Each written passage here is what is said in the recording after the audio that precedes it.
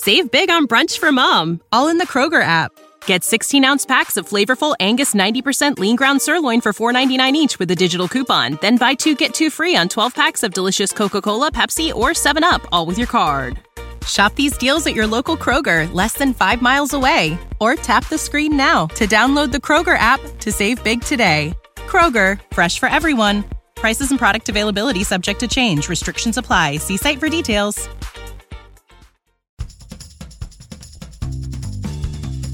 Sometimes the world looks like you ain't ever seen it before.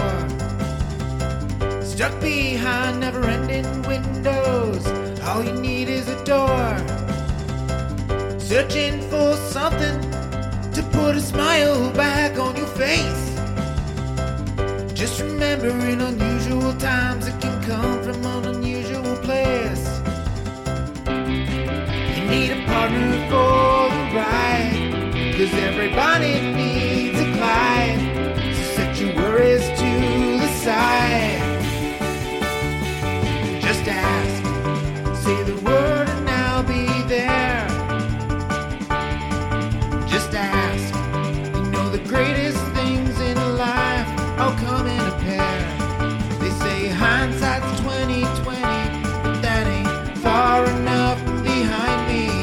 So if you want the sweetest honey, I think hindsight's 1990.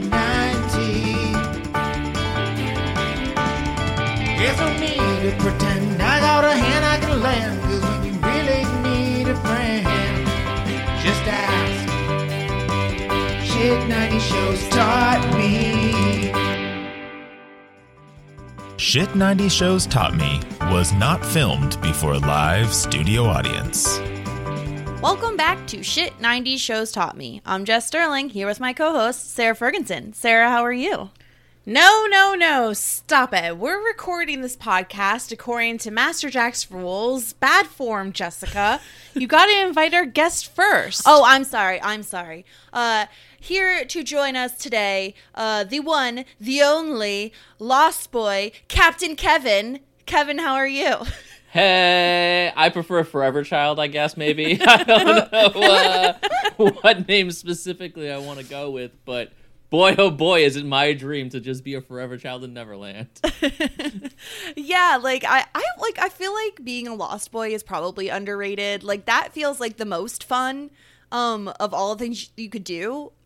Just to be like, especially that food. Like, it doesn't look appetizing, but it looks fun to play with. Oh, yes. I mean, that's what they did, right? They had a huge old food fight. Let me tell you both.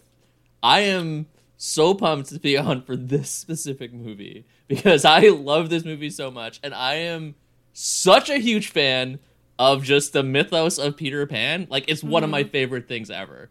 So I'm like practically vibrating in excitement over this right now. Would you say that you're a Peter stan? Oh, I am. Oh, yes. The biggest Peter stan. It's Peter stan, yeah. Yeah, we talked about this way back when. Like, if anybody listened to our Casper podcast, Kevin was on with us for that. And I'm fairly certain, I don't know if it was on the podcast, but we talked about you coming on for a Hook way back then. So it's finally happening. The We're prophecy here. is fulfilled. Yes. We're talking about 1991 Hook movie, obviously based on the mythos of Peter Pan, based on kind of like Peter and Wendy and, you know, all of that. Steven Spielberg film, Wild. I feel like I've watched enough Steven Spielberg now to kind of like feel when it's a Steven Spielberg film. Like, you can almost, like Jurassic Park, it's like there's just like this energy in the movie, and like the score, like you could definitely tell Spielberg is like heavily involved in this movie.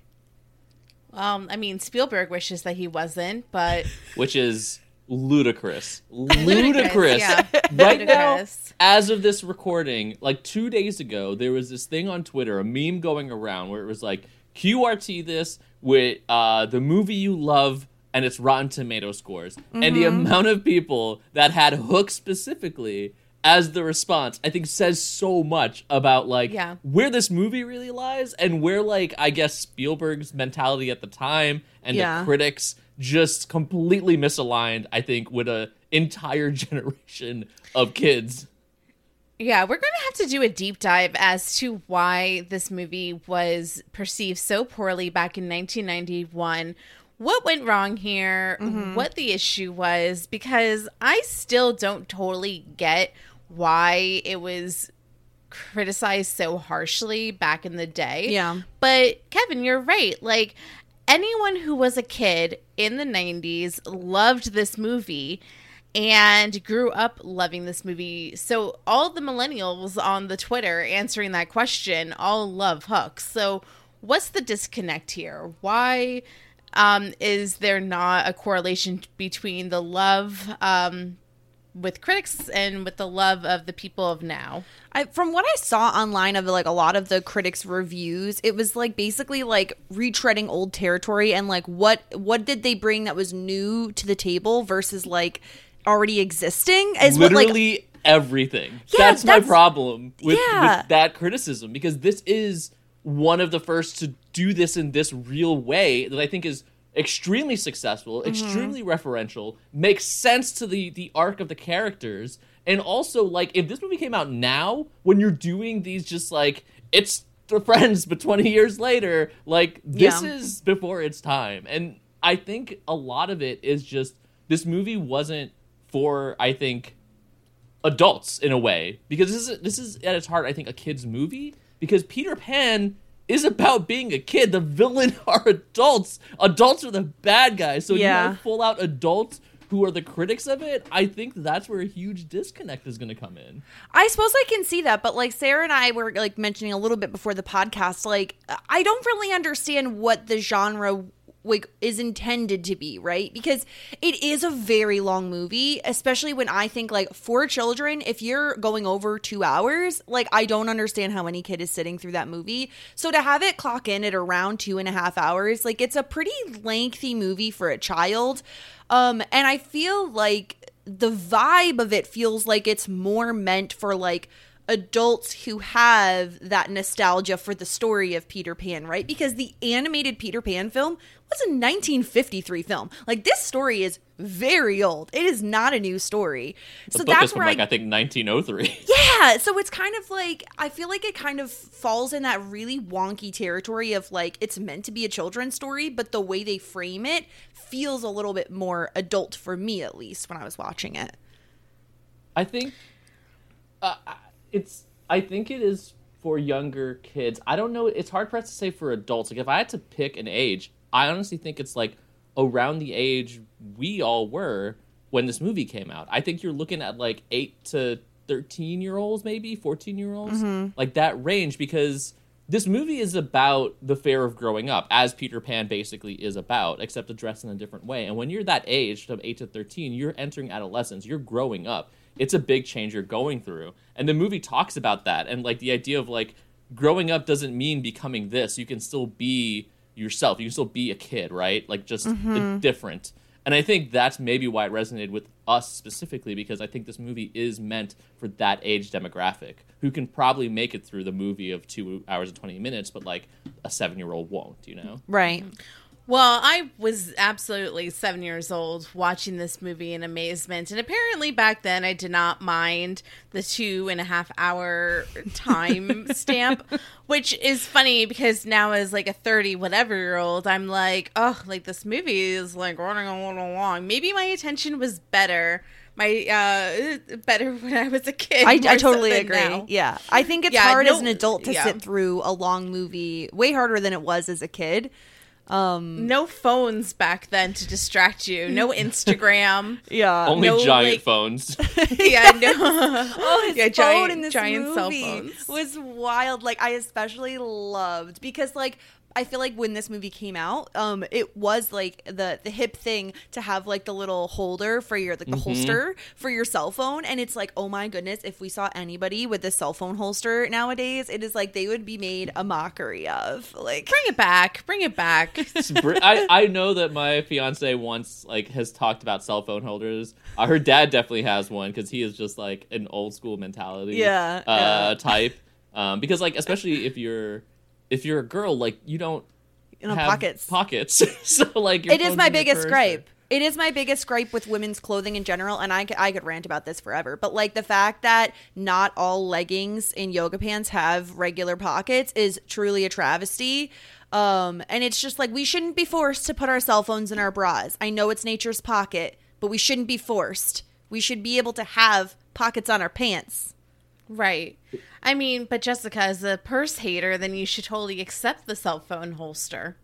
But the thing is what do you do if you're wearing a dress? What are you holstering it to? Belt. I'm Belt sorry. it. What? let's just take a half a step back for a moment, please. You all put your cell phones in your bra? That's You that's do a thing? it like, so you do it like on the side, right? Like you throw it in the side thing. If you don't have anywhere else to put it and you need to put it somewhere, that's where it's going. I don't put my phone in my bra. Is this just a Jess thing? This is not just a me thing. This is other people certainly do this. I guess it also depends on like how gifted you are in that particular area. But like, yeah, like I feel like a lot of people do it because, let's be real, like leggings don't usually have pockets. Kevin, the deal is that she's so resistant towards a purse. I'm not a purse that person. she rather put her phone in her bra than holds a bag. That's the problem. Because the whole thing for me is I need full range of movement with my arms. So And a purse is just going to weigh you down. exactly. I In don't high have school, to you carry it. refused to wear a backpack. You never no, had backpack books. is fine. If it's on your back and your hands free, you're good. So I'm pro backpack. But yeah, so to get back to it, I also love the cell phone quick draw. It was so silly. I was like, what is the purpose of this? That was Who amazing. can answer work calls faster? Yeah. I would not win. Whenever I get a work call, I basically throw it out the window. I mean, we are of a different generation now. Yeah. Where we're like, get out of here. Work Yeah. is my time. Calling me. Yeah. I pull a full Moira, like tossing that shit out in the snow. Yeah, so let's get into the cast a little bit because like so I think I mentioned this before, but my husband had never seen this movie, shocking to me. So he watched it with me when we watched it for the podcast, and he was like, holy crap, like there's like a legitimate all-star cast in this movie. Obviously first top billing, Robin Williams, Peter Banning, Peter Pan himself. Brilliant. I feel like you really couldn't pick a better person for a role like this, Kevin. Perpetual child, right? Like Yeah. he's the person that when you think of, like, he was just Peter Pan grown up. Like he was like the idea of like still a kid at heart, you know, that youthful energy. Obviously there's like a lot of other stuff and things like that, but like that was what we saw and that was what he exhibited, and he who else to be this idea of a grown up Peter Pan? I absolutely love him in this role. It's one of my favorite roles of Robin Williams because, again, he's portraying a character that I love so dearly. Yeah, Sarah, what about you? I know we've talked a little bit about your love for Robin Williams and just kind of like you see him as like a dad figure, which I agree. He does have that dad energy, you know? Yeah.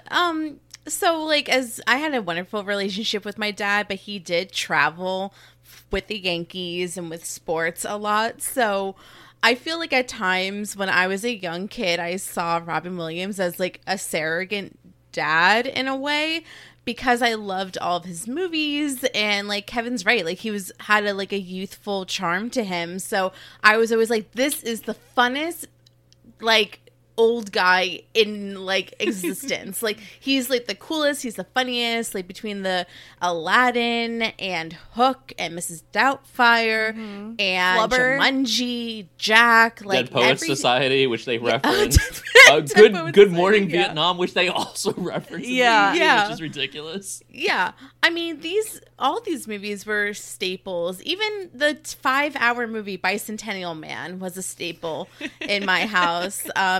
And I loved Robin Williams, and I talk a lot about how like I have to choose like one death, celebrity death that's really affected me. Like everybody has one, but Robin Williams is my one. Like I think about it, I still get sad. Like that was really heartbreaking. I was watching that. I was even watching his like almost his last work, that terrible sitcom with him and Sarah Michelle Gellar. That's how much of a fan I was that I sat through that. So I just was a Robin Williams fan through and through, and Hook was probably my favorite Robin Williams movie as a kid. How about you, Jess? I mean, I certainly, if Aladdin counts, like that is the movie that I watched the most as a child.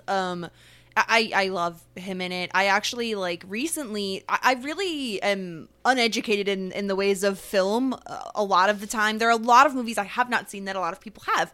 Like Good Will Hunting, I saw for the first time this past year. And, like, there's something about him that it's, like, impossible to make him unlikable. Like, he just exudes goodwill and like energy and just charisma out of every pore on his orifice. Like, you can't not love him. And so, like Kevin was saying, like, he has the youthful energy to play both a Peter Pan, but also like he's old enough to be Peter Banning, who is, you know, this like workaholic lawyer who isn't really there for his children, and his wife is frustrated with him, but I still feel like even when he's messing up in the beginning, you're kind of like, no, but I know he's going to like pull it through. I know he's going to make me like him soon. Mm-hmm. Tell me how, sorry, Kevin, but tell me how Bicentennial Man is actually only 2 hours and 12 minutes. It's actually shorter than Hook. When I swear on everything in existence, that movie was legit 3 hours long. Because Hook moves. Hook has stuff happening in it. Things are going on in Hook. Bicentennial Man is like kind of a slow. Yeah, it's kind of a slow burn. Exactly. Robin Williams, everything I have heard about him, people sharing stories about him, the things he's done, like, I'm a huge Superman fan, as many know. When Christopher Reeve has his accident, Robin Williams paid for so much of his medical bills. They were very, very, very close friends. There's so many stories you hear about him, about someone being sad in a restaurant, and he just comes over and starts doing his stuff to cheer them up. And you talk about, like, the celebrity death that has affected you, and, like, I was in journalism for a long time, entertainment specifically. There is a story that I don't know if I'll share it here, but maybe I'll tell you guys afterwards, that has stuck with me about Robin Williams, that I got from someone else who told me about, who knew him. Mm-hmm. And it was before his death that the story was told to me, and his death happened shortly after, and the story has never left me. I think about it constantly, because it is one of those, like, oh my God, like, once it happened and you think about the story. Mm-hmm. But, like, he's so great and so wonderful even beyond that. And this role, I'm like praising this movie like crazy, but like even what you're saying, Jess, about how he's acting at the beginning of this movie, I think is so great, because some people I think might criticize the fact that he's cartoonishly adult, right? Yeah. Like, there's so much about him that's over the top. He's overly cautious. He doesn't like flying. He has no imagination anymore. It's all about work. That's all it is, right? He has no time for kids and fun. But I honestly think that point of almost a cartoonish adult is absolutely on purpose, because that is the version of an adult that Peter Pan specifically would be terrified of becoming. If Peter Pan had to imagine what an adult was, that's it, because that's to him the most horrifying thing an adult can be. So if Peter Pan ever imagined himself growing up and what an adult should be like, it's this cartoon of an adult. And I think, like, that's such a subtle thing that makes this movie work so well, because it is, I think, very purposeful for the themes of the character and his evolution as 20 years later, basically. Or I guess for him it's like 30 years later, since Robin Williams is much older. Right. And that's some of the critique that I saw online, that, like, oh, he is just like this, like, stodgy, like, old guy that works too hard and, like, is glued to his phone and doesn't pay attention to his kids. And I think that's, like, a great, like, thought to think deeper and see, like, that would be Peter Pan's biggest fear, of, like, somebody that's not able to have fun and play. Yeah. Like, this is what adults are supposed to be like, right? That's what Peter would think. Yes. And I think not only that, but I do think, like, in the 90s especially, I feel like there were so many movies that had that trope of, like, the overworked father who wasn't there for their kids. And then by the end of the movie, they somehow turn it around and they become, like, the perfect father. Like, I'm thinking Jingle All the Way, which we also covered. Like, very similar kind of trope. And honestly, like, I don't mind it. The one thing I would say that, like, I felt like if I was if I was missing anything from the movie, and I know this isn't really the whole point of the movie, but I do feel like we're a little underserved with like Moira specifically. Like I do kind of, and maybe that's something that it's like they were thinking about for a separate movie, right? Of like their love and their journey together. But it's kind of like, okay, he sees Moira at the end. They're 13 years old. He sees Moira, and that's the moment that like snap, poof, he's done in Never Never Land. He's gonna stay here forever with Moira. But like we don't really know why. Like we don't really know who Moira is, I guess, would be my main complaint. It's just like who exactly is Moira? Like we know the kids decently well. We know Jack more than we know Maggie, but like we don't really know Moira all that well. Yeah, and I think that is a fair critique, right? Like, you don't get that deep into Moira or the character. It is a little difficult to do it with, like, a Peter Pan story without almost rethreading and going into odd territory. Yeah. Because, like, you have the Peter and Wendy situation, and you have the idea of Wendy as a mother, and now this is a person that, around the same age, he's going, like, I do feel like the avoidance was just like, ooh, how do we deal with this? But I also think he got into Moira because... theoretically, age-wise, boy just hit puberty. So, like, because, like, as we, like, oddly saw, I'm not too sure what the rules they were playing with here, but Peter somewhat ages throughout the film from when he first goes to Neverland to when he shows up here. So I do think, like, at that point, it was about that time that Peter Pan was hitting puberty, and he saw Moira and was just like, oh, wait now. Yeah, it's like, it's not Wendy in her prime, but good enough. She looks enough like her. Yeah. What do you think is the aging mechanics in Neverland? I don't know, because like that's one of those things. Like again, I love this mythos, and I've read so much about it. Like my favorite vampire movie is The Lost Boys for very obvious reasons because of a deep connection here. But it's so odd because they never really address aging in the books or in the myth really. Right. But there are stories that is, I think even in the original, like that scene where they show the flashback of him in his baby carriage, like running away, is from the original stories. So, like, there's levels where it's just like, wait, was Peter Pan straight up like an infant? Like a baby? And so, like, there's all those, like, weird parts of, like, they never really touch on because it is, like, the kids' book, right? It is, like, Peter and Wendy's collection of stories. It's like the Wizard of Oz stuff. They don't delve into those parts of it and really just they're like, world build. just ignore that part of it and, like, let's pretend. Because that's the thing I was wondering that because he calls it running away, but really his carriage just kind of, like, rolls off and he somehow ends up on the ground. Well, he says that was intentional. Yeah. He's like, I ran away. I did push my pram. I was wondering if, like, all the way it was down the something hill. to do with if you are created in Never Never Land, like, you don't age, but because he was like a human who was brought there, like, he still aged maybe just slower or something. Like, maybe he ages but just a lot slower. I thought all the Lost Boys were human that got lost, literally lost, and then got swept up, I don't know, by fairies or something and plopped down. So say, like, you know, like Rufio might have been like a little bit older when he got lost. And then, like, the small, like, little curly-haired boy that, like, has to take care of, like, the bugs, he was very young. But it still doesn't make sense how Peter showed up and he was a baby, unless it's, like, every 100 years you age a year and everyone's just super old. I don't know. I mean, I feel like I think that... time differential, right? Because like as we're getting like really weird into it now, you have the instance that like Peter spent 3 days in Neverland, but when he returned, it's only been a night. Because Moira was just asleep, you know, waiting for the kids. It was only that one night. That was it. So time works very differently. So part of me thinks like maybe when he does leave Neverland to come here and do his shenanigans, he ages oddly because it's like catching up to him maybe. Ooh. Okay, I like that theory. Because that's the other thing too is, right, like I feel like Peter visits, the whole point is like Peter visits Wendy a decent amount, and then one time he shows up and she's like way older than he thought she would be. So it could be just like a weird aging process as well, and we don't know if like if London is like the only place he's visiting, right? Like theoretically he could go other places. He's bored, he wants to go explore. He's an explorer. That's what he does.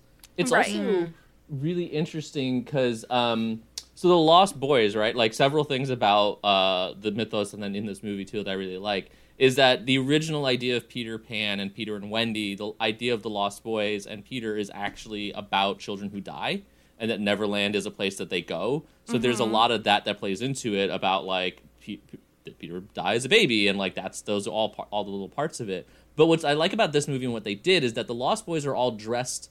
Most of them are dressed differently because it's dependent on the time period that they came from. So you have people who are dressed in like the 1890s. You have kids who are dressed who are like the 1920s. You have Rufio who feels a lot more modern day. So Yeah. Rufio can doesn't he skateboard? He does. He's definitely a There modern. were a few of them who skateboarded. Yeah. The one gripe I'd have about their costuming, though, is specifically with Rufio, I felt like it was kind of an odd choice, and maybe this is something, Kevin, you would know from like the books or something, but to have Rufio wearing like his prime colors being red and black, that is exactly the same coloring that Captain Hook wears. I feel like usually movies make an effort, like we see Peter Pan in green, right? Green is good, green is great, it's beautiful, it's nice, it's the good side, and then red is, you know, the evil side. So to see Rufio in red and black when Captain Hook also wears red and black, I was like, that's an interesting choice to make. it is interesting, and I think like there's ways to play around it because when Peter shows up, Rufio until a certain point is technically an antagonist to him, right? Right. And you have Rufio who is amongst them the oldest of the Lost Boys. So you have this element of he's on a kid who's on the cusp of becoming an adult, and becoming an adult in Neverland means becoming a villain, becoming a bad guy. So you have this element where it's like he's almost there but not quite. So it could be another purposeful like thing because he's supposed to be an antagonist until he becomes Peter. And like obviously the certain stylings of his hair, the shock red is a little more extreme, but Peter, when you see him as younger, has a little like light brown, almost reddish hair. I think there's elements like he wasn't going to wear the green like Peter because he wants to separate himself a bit. But I think there's a little bit there that was kind of purposeful. But also like if he's from the 80s and 90s, like the late 80s, like black and red was what was in, right? Like that's how you know you're punk. Yeah, he definitely looked like a punk for sure. Like the earring and like the outfit was very cool. Like obviously Rufio had like the most style of all of the Lost Boys. But yeah, like the Lost Boys themselves were actually super interesting. One of my favorite parts, I think, were the Lost Boys scenes, just because they're so much fun. And I think that's like the energy you're supposed to get from it, right? Is that like always a kid mentality. I really like, is it Thud? Is that his name? The like the chunkier kid who ends up getting in charge. Loved him. Loved the little kid who I think sat next to Peter in the food fight when they're like doing the imaginary food. That was very cute. Sarah, did you ever do like imaginary tea parties and like imaginary like eating of food at a table like they do in Peter Pan? Probably. I definitely had an imaginary friend, and we probably had had tea parties. He was a tiger named Jumpy. So A tiger named Jumpy? Very It wasn't nice. a yeah, human. That's interesting. Yeah, shout out to you, Jumpy. You've always been a good friend of mine. Haven't talked to you in a while. This is going to lead into Drop Dead Fred as another movie you guys are going to do. So, question for you, Kevin, because you probably know better than us. Toodles, who Yes. is the older man who's like, look, who's lost his marbles. Also loved that. He is a lost boy, right? Who eventually like comes back with Wendy. Correct. So Toodles is one of the OG Lost Boys. It's like Toodles, Nibs, the twins who we see actually here in a form. And then Wendy, John, and Michael. And like there's references, and again, the references are so much in this movie. I could like go on and on, but like you see the reference to John and Michael both, where you see John's top hat and glasses, and you see Michael's teddy bear in the house and stuff like that. So he was one of the original Lost Boys, and the way that they seem to be establishing it is that at one point Toodles did come back with her, and like and stayed here. Certainly John and Michael probably did as well because they are from here, but like the twins clearly stayed, which I find very interesting as like part of the lore here that they're building. Yeah. Did you read then like a first write up of the movie Hook that Wendy and Toodles were supposed to be like an item? Isn't that kind of creepy? I did read that. It's like, I don't know how that's gonna work out, but thank you. Yeah, it's kind of weird that like Wendy would be with any of the Lost Boys if she wasn't with Peter. You know, it's just kind of hard to imagine that being true. You could see like her getting married and having kids like she obviously does if Peter like doesn't show up for like 20 years. You know, she can't wait around forever. Yeah. But we have not mentioned who plays Wendy. Dame Maggie Smith. Like, oh, I love her so much. She's so good. She like they had to obviously put on a decent amount of like makeup and everything to She age was her. only 56. They made her this movie That's is why wild. Maggie Smith is perpetually old in my head. Because in my head, this was Maggie Smith in the 90s. She did not actually look like this. She was only 56. Yeah, which is kind of crazy because they did such a good job They with did. that makeup. Is that she actually looks She like aged into that. She looks like Yeah, McGonagall. that's how she looks like, you know, nowadays. So which is kind of incredible because you always get like old age makeup and you're like, that's not how you're gonna look when you're old. It did for Maggie Smith. Yeah. She They makes really Estelle the Getty her in perfect- this, though. I think she's the perfect Wendy. Like, she really does have that.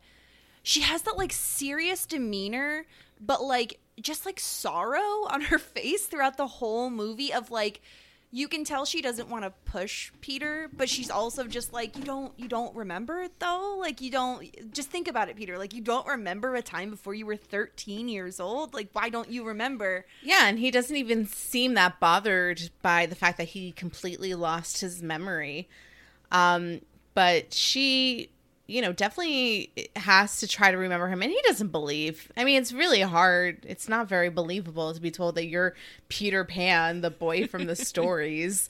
It's like you're literally painted in my grandchild's like walls. Like, there you are. She's Wild. She really does, I think, bring that energy that is appropriate for Wendy. But yeah, it is like this reluctance to like explore it. I think she just works so well as that character grown up, right? Like, especially when you think about like what Wendy was like in the original stories and in the movie, there is this like older age quality that I think Maggie Smith just exudes, being like an older British woman. Yes. That I think works so well that you're just like, yeah, that's like what Wendy would be like when she grows up. And I just, I really like it. I like her dynamic with Peter. There is the sorrow of like, of course, the history they have and that she had to leave long ago. The memory thing is really interesting because more fun facts about Peter Pan.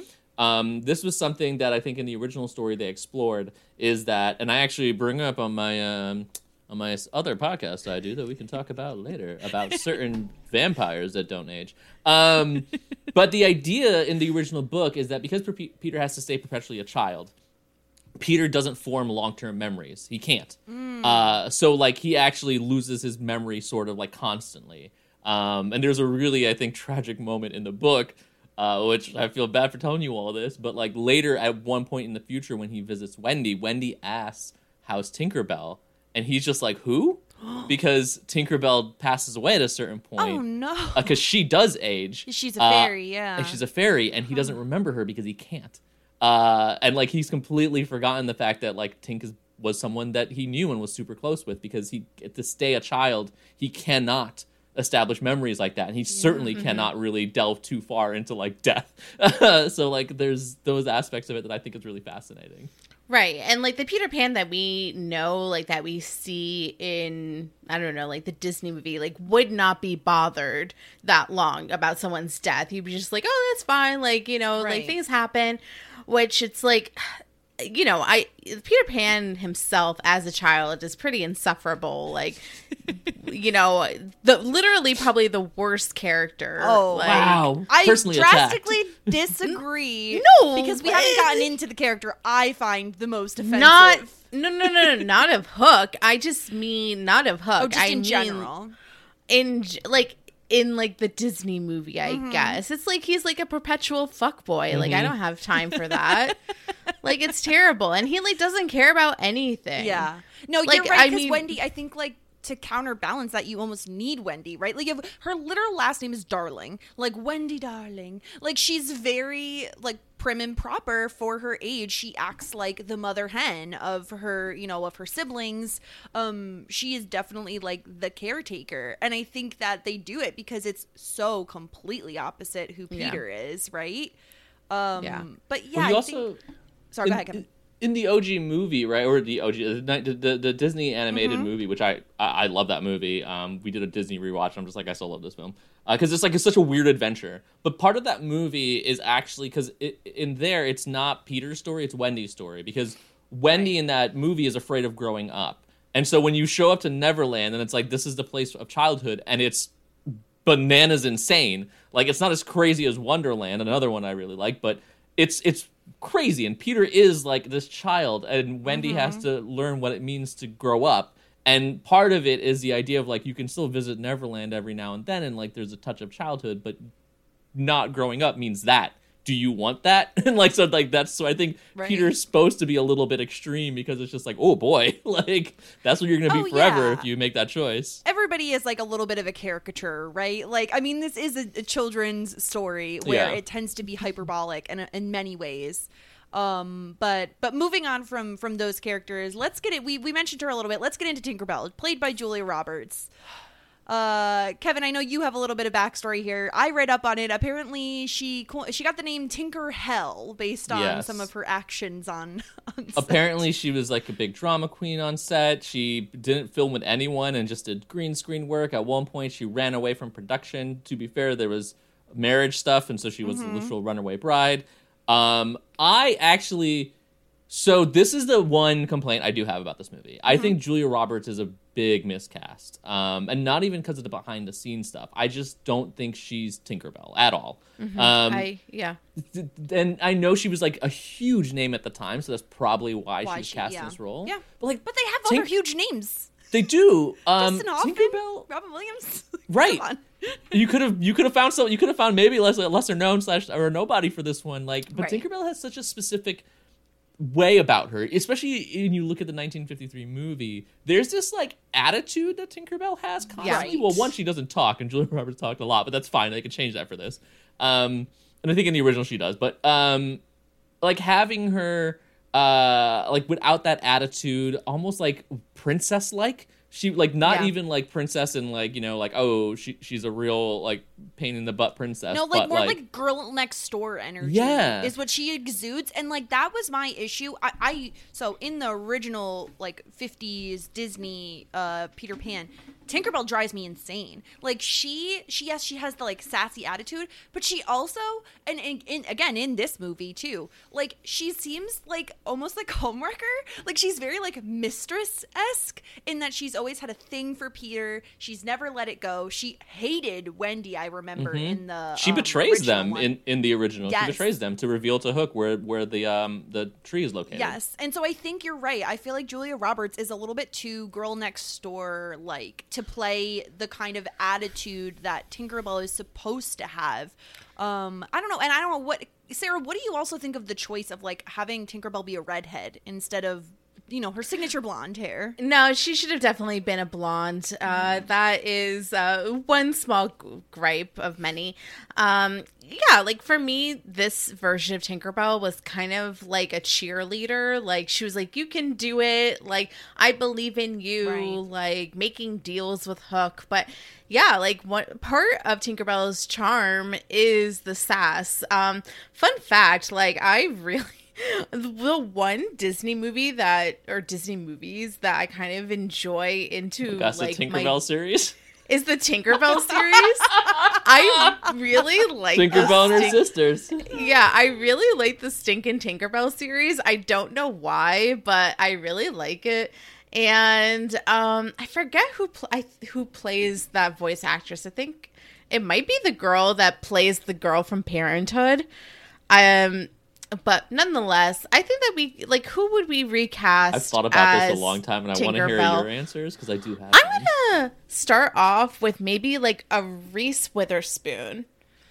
Would she be too young? There is the question. Probably. I don't know how old Reese Witherspoon was in 1991. She was probably, let's see, because she did Cruel Intentions in the 90s, and she wasn't that young. Was 98, I think, right? Cruel Intentions. Let's see. Yeah, because I could think of someone like a modern day equivalent of who I would think, but it's the hard part is 90s. coming up with the 90s thing. Because I was thinking like even if like this may be a bit out there, but what about like Anna Kendrick as like with blonde? You don't think so? I don't like Anna Kendrick. She gives bad vibes. I love Anna Kendrick, but I agree that I don't know if she's right for this. Modern day, the one that I think is like spot on, like physically nails it, and is also I think can pull off the attitude is Rose McIver, who is in iZombie. She's also in that princess movie, Prince, the holiday one, Christmas Holiday Prince? Yes, Is that it? She's also. I in watched that. those. They're horrible. They're terrible, but I watched all of them. Yeah. She has a look. Yeah, she fits the like a look. Sabrina Carpenter has a look. Yeah, she's super young now, though. So Reese Witherspoon was 15.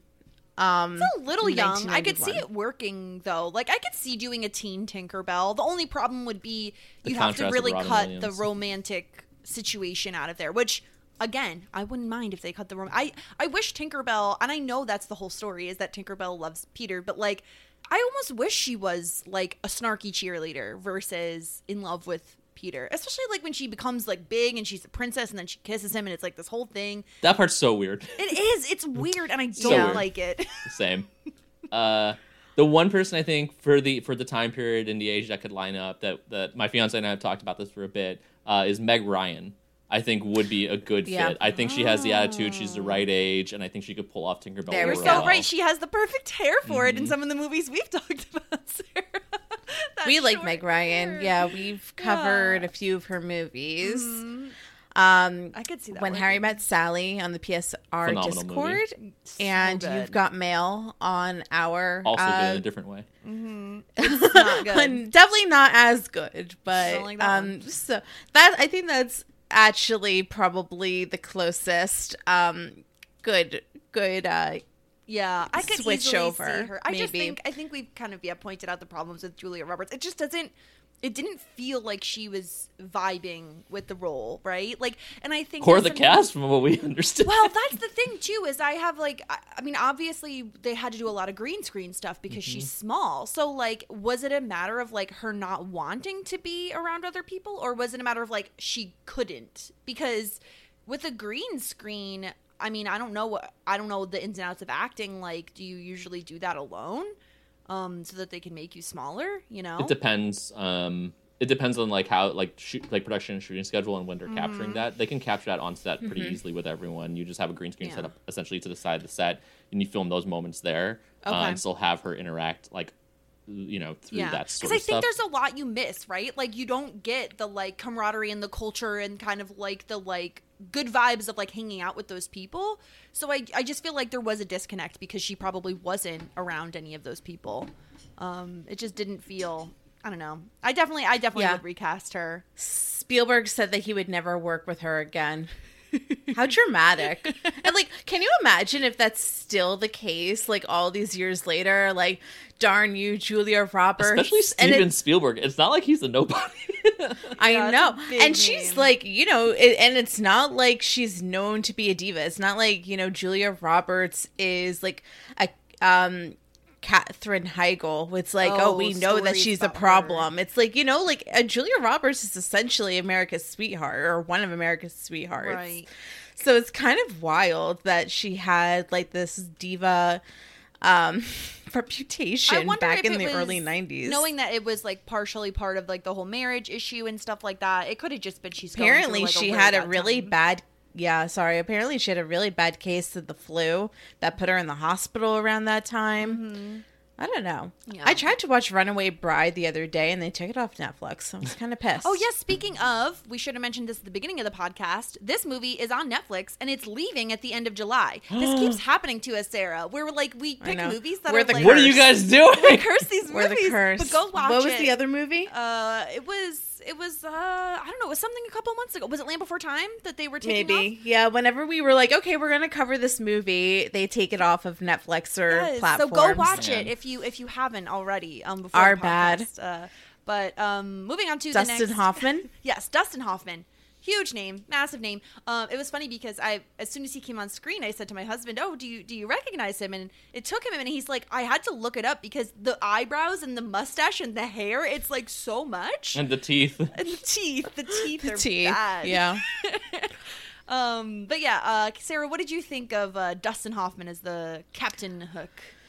The craziest thing is I've always been like, I love Dustin Hoffman, and I don't know why, because I remember in high school, it was like this whole thing about like, we hate Dustin Hoffman because in school they made us watch Death of a Salesman. So like all of my friends hated Dustin Hoffman because they didn't want to watch, yeah, they didn't want to watch Death of a Salesman.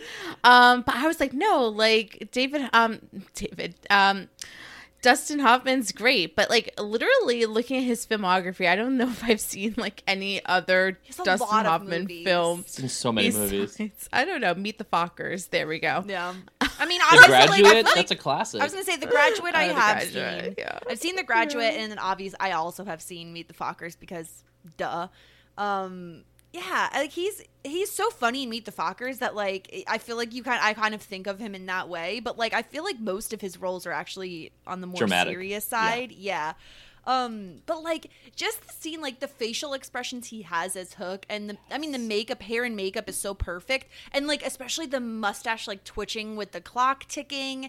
He plays this role so well of like, Oh, yeah. this like you hate him, but like you love to hate him. He's so good. Go ahead, Sarah. Sorry. I mean, I don't even hate him in this movie. Like, I kind of love the manipulation tactic of, like, I'm going to befriend his children and make his children love me. And that's how I'm going to get back at Peter Pan. Like, I thought that was, I mean, it was Smee's idea, but I thought it was, like, a genius idea. I loved that. Like, I didn't really hate. It's like part of me is like, yeah, Jack, like be mad, like become a pirate with your little pirate costume, go off. Just all the Hook stuff, even aside from Dustin Hoffman to talk about first, I love. They do such a good job. You don't see him for a while. When they come home and you see the Hook dragged from the door all the way across, like that's such great visual elements that I really liked. The costuming is fantastic, but Dustin Hoffman absolutely, I think, brings a level to this role that, especially watching it again now, like with a different lens on, like I've seen this movie so many times, like I literally thought, like, do I have to watch it again? I can literally recite it. But I did, and there was elements to this performance that I really love, and that's the big thing, is that the comedy in him is really great, but I love Hook as this exhausted, over it, done with this nonsense kind of guy. Because like you have the moments like at the very beginning where Smee's gonna shoot Tinkerbell and the gun's pointed at him, and he's just like this almost just like ugh expression, just like turns the gun to point to Smee and then just goes to keep talking. Of course, the exchange of just like, I'm gonna do it this time, Smee, and he's like, don't try and stop me. I remember that forever. That's been with me since I was a kid. Yeah, that's one of my favorite scenes as well. It's just like so fun. It's like, I'm going to do it, Smee. Don't try to stop me. And then he like turns around like, try to stop me, Smee. Come over here, Smee. What are you doing? And he actually pulls the trigger, which is crazy, but especially for a kid's film also. Right, but like that's the thing, and I think this is the key thing about Hook, and what I really noticed this time is that the exhaustion and over it, even when the Lost Boys are doing their stuff at the end, he has this like stupefied expression of just kind of like, what is even going on? Because I do think he's over it. I do think Hook is in his entire sense of being. The fear of Hook as a character is death, right? The tick-tock to clock is the ticking clock of death. Like that is what his fear is, because he is an adult and he's marching towards that, and he hates Peter because Peter is a kid that he can't be anymore. But what I really love is that, you know, I mean, if you're listening to this, I'm assuming you know you've seen this movie, because big spoiler about to come. But I think about the fact of the Rufio moment and how important that moment is, because when you look at all the other pirates, even Smee, when you look at all the kids and stuff, they're all so over the top and silly and kind of dumb. But Hook has been different the entire film. We've seen him act differently. We've seen him be like just disliking almost the rest of them. But he had to kill Rufio, because there is that moment of just like, Hook is not like the rest of them. He's not a silly pirate. He's not someone that you're just gonna like goof around with and like shine a light on your face. He will kill a child. He will straight up do that. And I think it's really important to establish like, oh, James Hook is not like the rest of the people in Neverland. And so like that makes the threat too of just like, I will keep coming for you, your children and your children's children and everyone. I'm not gonna stop. And you're just like, he won't. Like, this is who this guy is. So I think it's a really powerful moment that actually, through Dustin Hoffman's performance and through that element, that really separates Hook from everything else that's been going on, and really stands him out as like, ooh, this is a villain. Yeah, and I think one of the best parts about him too is that, like, yes, he's this massive villain, and he's cold-blooded, like, out for blood, children's blood. Like, he will attack, Peter's poor children who have nothing to do with any of this, just to get his revenge for, Peter chopping off his hand and feeding it to a crocodile. But somebody give me a hand. I already have. But I think one of the, like, best parts about this, and one of the other, like, really great actors, Bob Hoskins in this as Smee, is the relationship between Hook and Smee is so perfect. Incredible. Like, I feel like it's so easy to like Hook because he has that relationship with Smee, and because they bounce off of one another so well. And, like, let's face it, in the modern age, Smee and Hook are together. They are, like, two weird lovers, man. Like, they are, like, in a really dysfunctional marriage, and I love it so much. Like, I think that, I mean, Smee is certainly more cartoony in the cartoon, obviously. Like, he's definitely more, like, of a bumbling idiot, I felt like, in the cartoon versus this film. He still has those, qualities, but, like, I just think that you have Captain Hook, who's so serious about, like, what he's doing and what his mission is, and then Smee, who's kind of just, like, a little bit more dopey. And the two of them together, Sarah, it just, like, fills my heart with joy seeing them on screen. Yeah, together. these two are very codependent, I think. Like, I think that Smee comes up with, like, I obviously idolizes Captain Hook, but he comes up with, like, all of Captain Hook's good ideas. Hook is very, like, exasperated by everything that Smee does, but also he, like, needs Smee as his left hand, really. So I think that it's, like, a very funny dynamic, and I think some of my favorite scenes is, like, when, like, Hook is just, like, so over it and so, like, ugh, and, like, Smee and is just, like, running in circles, essentially. I like the scene where it's, like, Smee, like, go get Smee, or, like, do something, and he, like, goes in and he's like, I'm Smee, like, Smee, I'm Smee. Like, it's always, like, so funny. Yeah, and I don't know how Smee's gonna be without Hook. Like, well, he got the F out of Neverland, apparently. And never come back. Kevin, are you a fan of Finding Neverland? So, I was going to bring this up. I have not watched Finding Neverland, mainly because, like, as much as I love the Peter Pan stuff, I don't watch a lot of movies that are just, like, the origin of, because I feel like they always go a little too deep into, like, this is how this was a reference to this, and like they did the same thing with, like, Tolkien, I think. So, like, I never watched it, but I do know, in a weird, the two people in this movie who have leapt into other Peter Pan related material is that Dustin Hoffman isn't Finding Neverland, apparently, right? And then Bob Hoskins reprises his role as Smee in apparently Neverland, a different movie, which is amazing. Another movie called Neverland. Ridiculous. I love Bob Hoskins so much.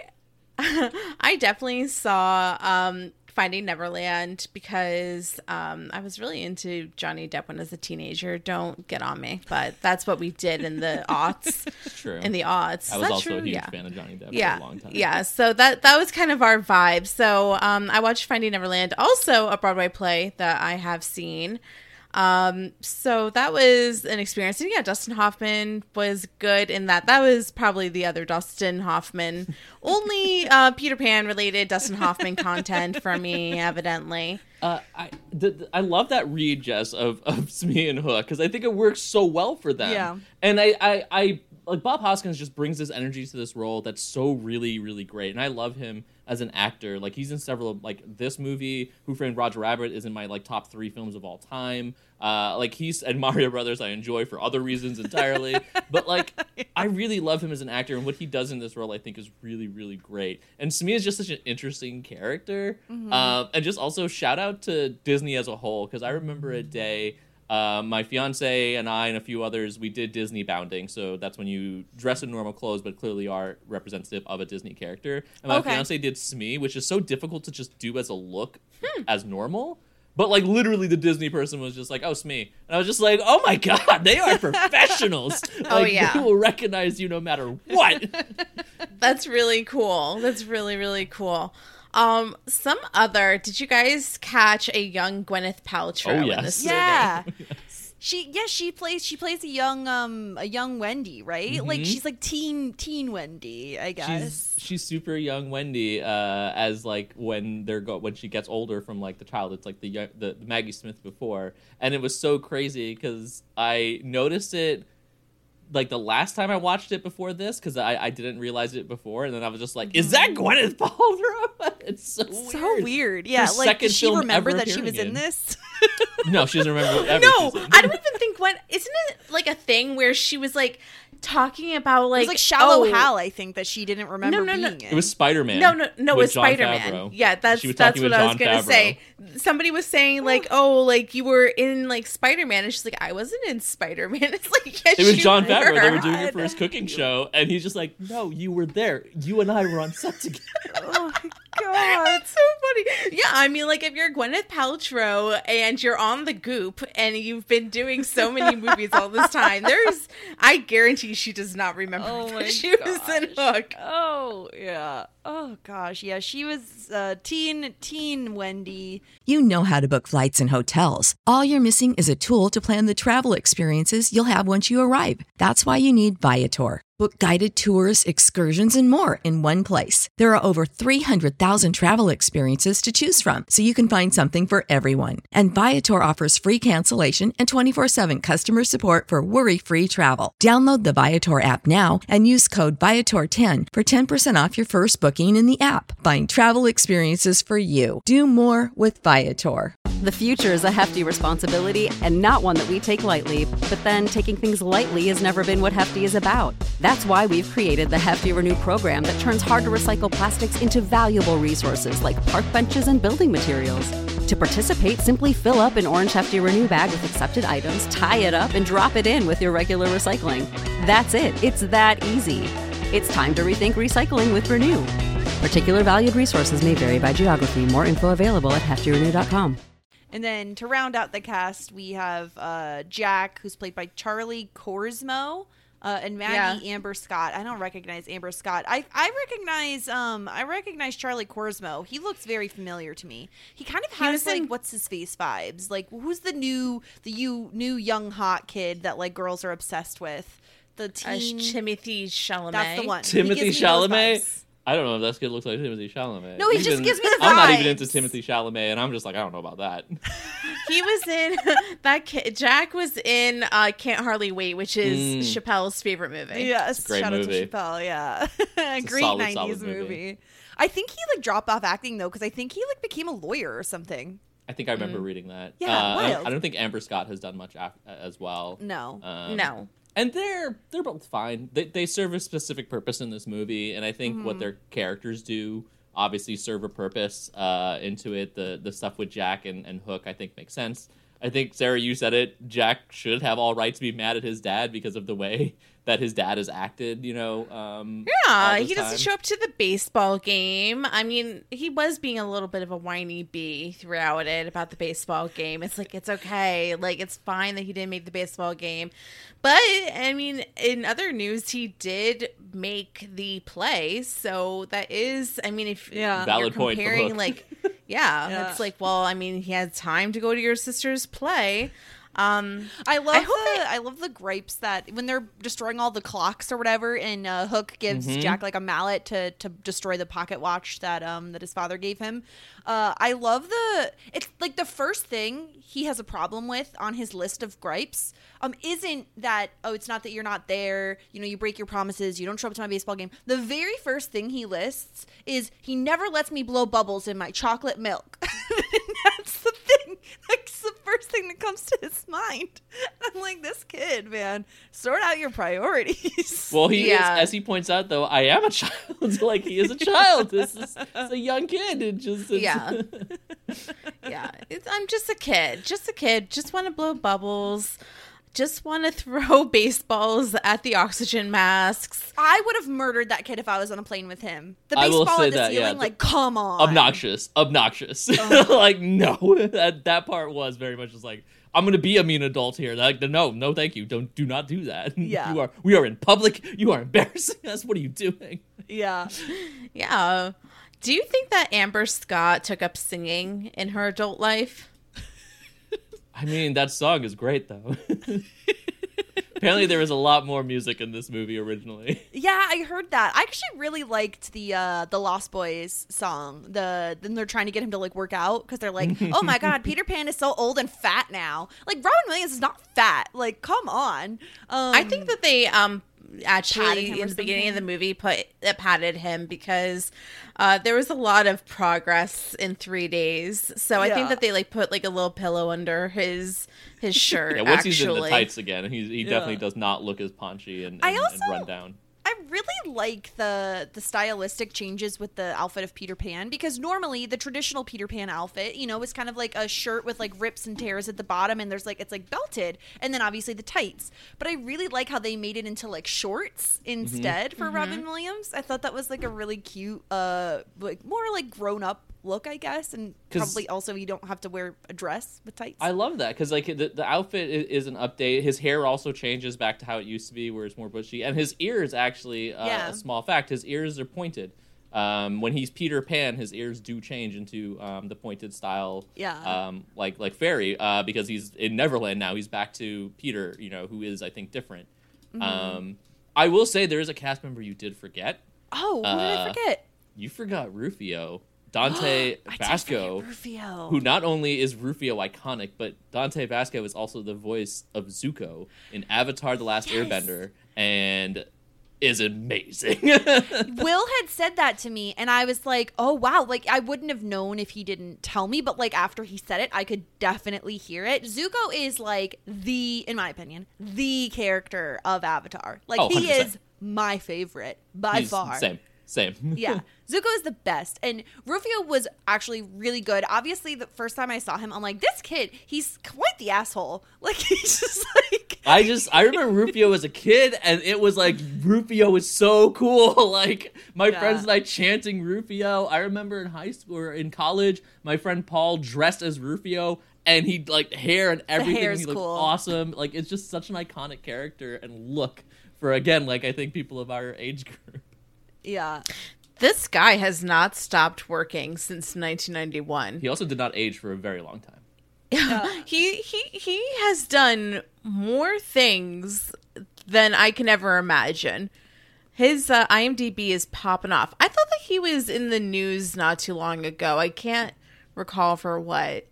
There's a photo But- of him online. It says the Lost Boys of Hook reunite 25 years later, and Rufio is literally wearing the costume, or he's wearing Yes! the costume of Rufio and the Yes! hair, and he looks so good. Like this outfit, something about, like I said, the one gripe I would have is that the coloration is very similar to that of Captain Hook, but the hair is so iconic, and I love. I think it's in the fight scene at the end that he has like the bone Yes. like armor.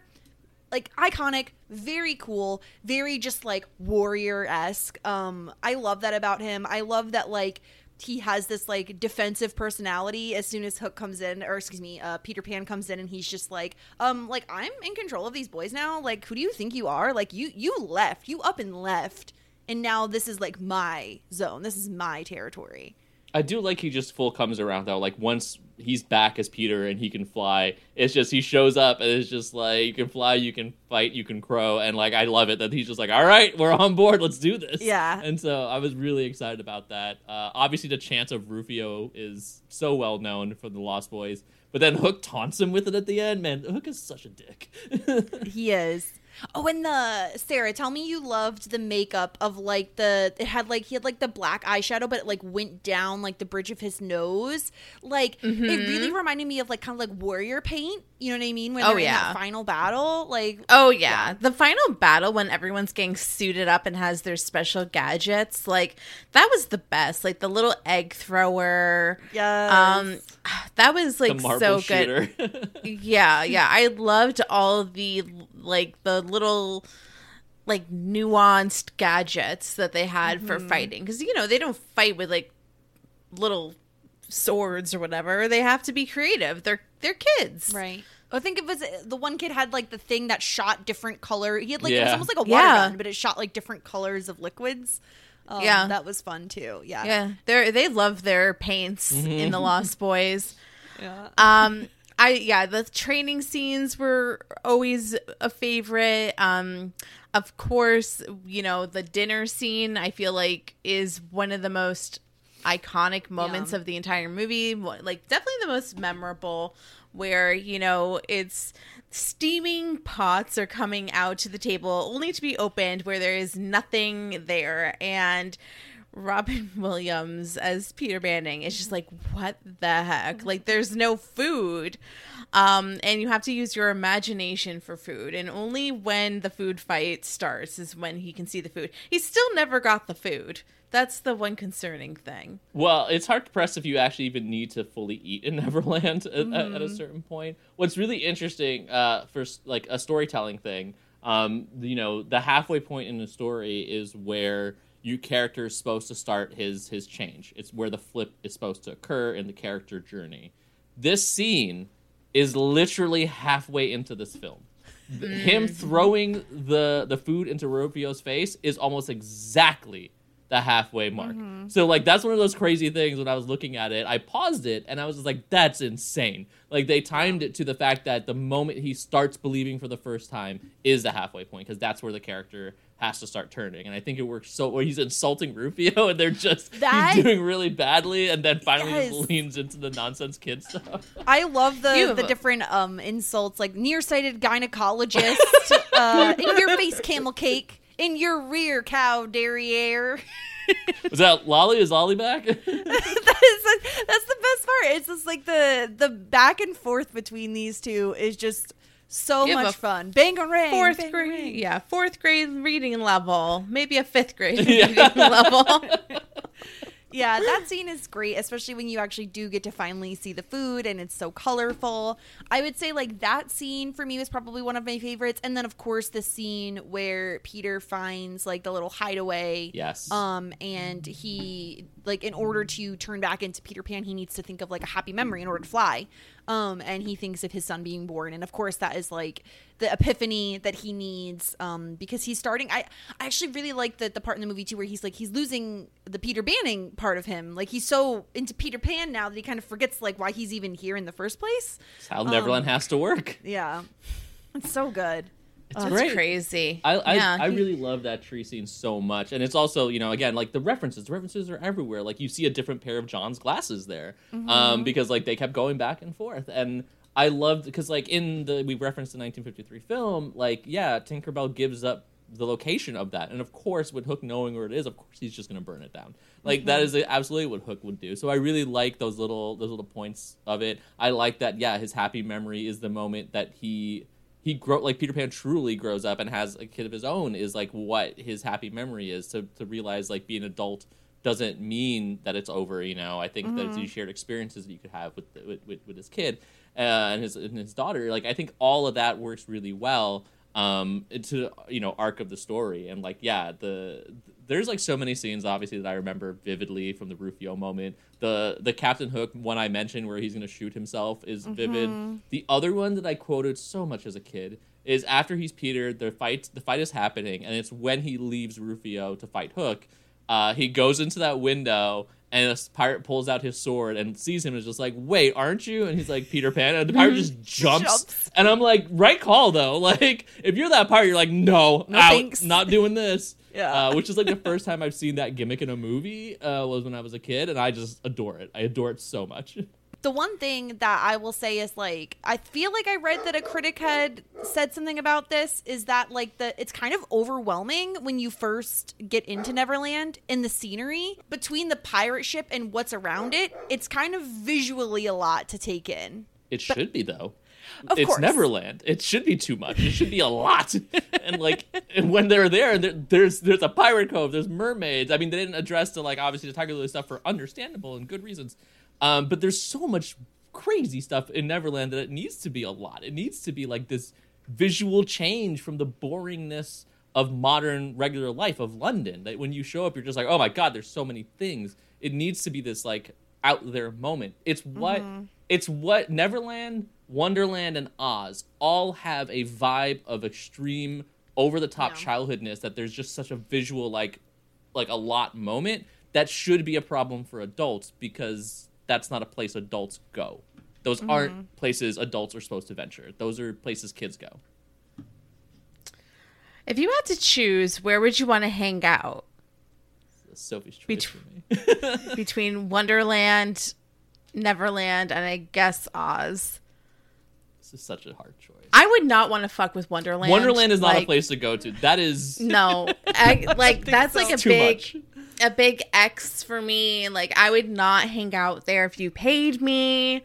It's too many tricks. Yeah, you gotta be worried when you're there. I mean, I guess like Oz is okay. Like Neverland, you don't age. I guess what I'd be worried about is like, okay, I'm hanging out for a while, right? But if I return home from Neverland, is like everybody else gonna be super fucking old by the time I get back? Like, well, it seems time moves slower in the real world.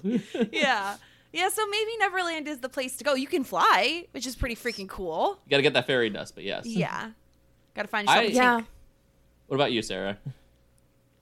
Probably Neverland. I mean, like the only benefits of Oz is unless you're a rich bitch and get to hang out in Emerald City, that would probably be good. But everywhere else, I probably wouldn't want to be. Well, there's like the movie versions and then like the book versions, right? So along with Peter Pan, I'm a massive Wizard of Oz fans. Like there's about 13 Wizard of Oz books. I believe I've read them all. They're really fascinating. They explore different parts of like the countries around Oz. The book is the book is different from the movie, but I would probably go Neverland because immortality has like been my jam forever. It's the thing I've always wanted. But I do like Oz a lot. I think it's interesting and crazy and weird, and I'm into it. But the Emerald City in the books is not Emerald. Everyone has to wear green goggles because it's not actually an Emerald City. Fake. Yeah, because everything, like Oz himself, like is kind of like a scam guy. Yeah. So like he set up this entire thing. So like you wear these goggles because the lights are too bright otherwise. Yeah. But then in actuality, it's not emeralds at all. Yeah, it's like Emerald City kind of just feels a little bit like the capital from Hunger Games. Like it's just too good to be true to be over there. So you don't even want to be over there. So yeah, probably Neverland. It's like, there's a lot of areas you can hang out with the mermaids that are mean. The mermaids who just make out with Peter Pan, by the way. Well, they were giving him oxygen so he doesn't drown. Oh, I didn't get that. And I was oxygen. Like, yeah, that's a good excuse. They were also making out with him, too. Yeah. It's like, hey, Moira, don't worry about me making out with all of these mermaids. They were just saving my life. Yeah. You know where I would go? I think of all of the places, Narnia? Those three options, Narnia? I was going to say Narnia. I'm going to hang out with Aslan. That's all I want to do because he's cute. He's fluffy. What is he? Is he a lion? He's a huge lion. Massive lion. Yeah. But a little too preachy for me to go to Narnia. He is kind of preachy. He is a bit of like a know-it-all. Sarah, he's a bit of like a Feeny. Like he really thinks he knows everything. But I like Feeny. Yeah, but why do I want to hang out with a judgy lion? Like rewatching Boy Meets World, really like Feeny is on his high horse like 95% of the time. Like in a great way, but still. You don't really remember that as a kid, but going through it as an adult, you're kind of like, all right, judgmental Feeny, here we go again and on another con. But yeah, like I think Narnia is probably the place to be. Honestly, all of them are very dangerous. So there are all these analogies, like Narnia included. Like I remember there's a story that's really, man, I'm blanking on the name of it right now, but like the idea of it is that all these different like places were places that kids went to when they died, and when they like pass away or whatever, that's where they venture into. So like you have Oz is like Dorothy's afterlife and so forth and so on, which is really interesting, right? Like the idea of like the kids escaping and so forth. Yeah. Yeah, Oz I love Peter calling it, what is this, Lord of the Flies preschool? And then, Sarah, I'm sure you found this funny when he says this is an insurance nightmare. Like, Will looks directly at me because I am known to, like, go someplace and be like, how do they have insurance for any of this? I'm that person at a party. We went to a wedding. I don't think they have insurance policies in Neverland. If it is a wonderful place, insurance companies don't exist. No one's going to cover it. We went to a wedding and they had like these, I still don't know what they were, but we were indoors and they looked like little like firework shooter sparkler things that were like hitting the ceiling. And I was like, who's covering this place with insurance? because this looks dangerous. Yeah, practical Peter Pan, who's like a fish out of water just entering Neverland, is definitely a vibe. Yeah. Just really, really, really funny. And he's like, I'm a lawyer. I like how they're like, we're gonna kill you. Not that type of lawyer. Don't worry. Yeah. I also loved the, like I mentioned before, the baseball scene and how, like, you know, if you try to steal second, you get shot. Oh, that in that same scene too. That was probably one of the also another. I mean, I feel like we keep saying this. That was also one of the best scenes because I love the idea. Because it's a great movie. I love the idea of having a hook and then just like changing it out with different things. Mm-hmm. So he has like a baseball mitt on. I'm thinking like, okay, you could have a fork on one of them, a spoon. When you need to eat. Yeah, when you need to eat. Like you the just chalk. change it out. Yeah. Yeah. The lessons where you know you're like learning about why parents suck. It's like you had the little chalk on there. In the original, and it's actually because Peter actually cuts off his right hand because that's his sword hand. Mm-hmm. So that would make sense. And I believe in the original he does interchange his hook in and out because that scene of stealing the hook is another reference to a story that like Peter did that when he was younger. Like stealing Hook's hook was like a thing. So Peter cut off the hand, right? This is true, and fed it to the crocodile. Right? Yes. Is that true? It's like the one that goes like tick tock with like its eyes and stuff. Yeah. Tell me if I'm wrong, but like I feel like that is a valid vendetta against Peter Pan. I mean, yeah, but to be fair, Hook was trying to kill him. There is that. Probably because he's so annoying. Yeah, well. Like, Hook is probably like, yo, like, let me just fuck around on my side of the island. Let me get the gold.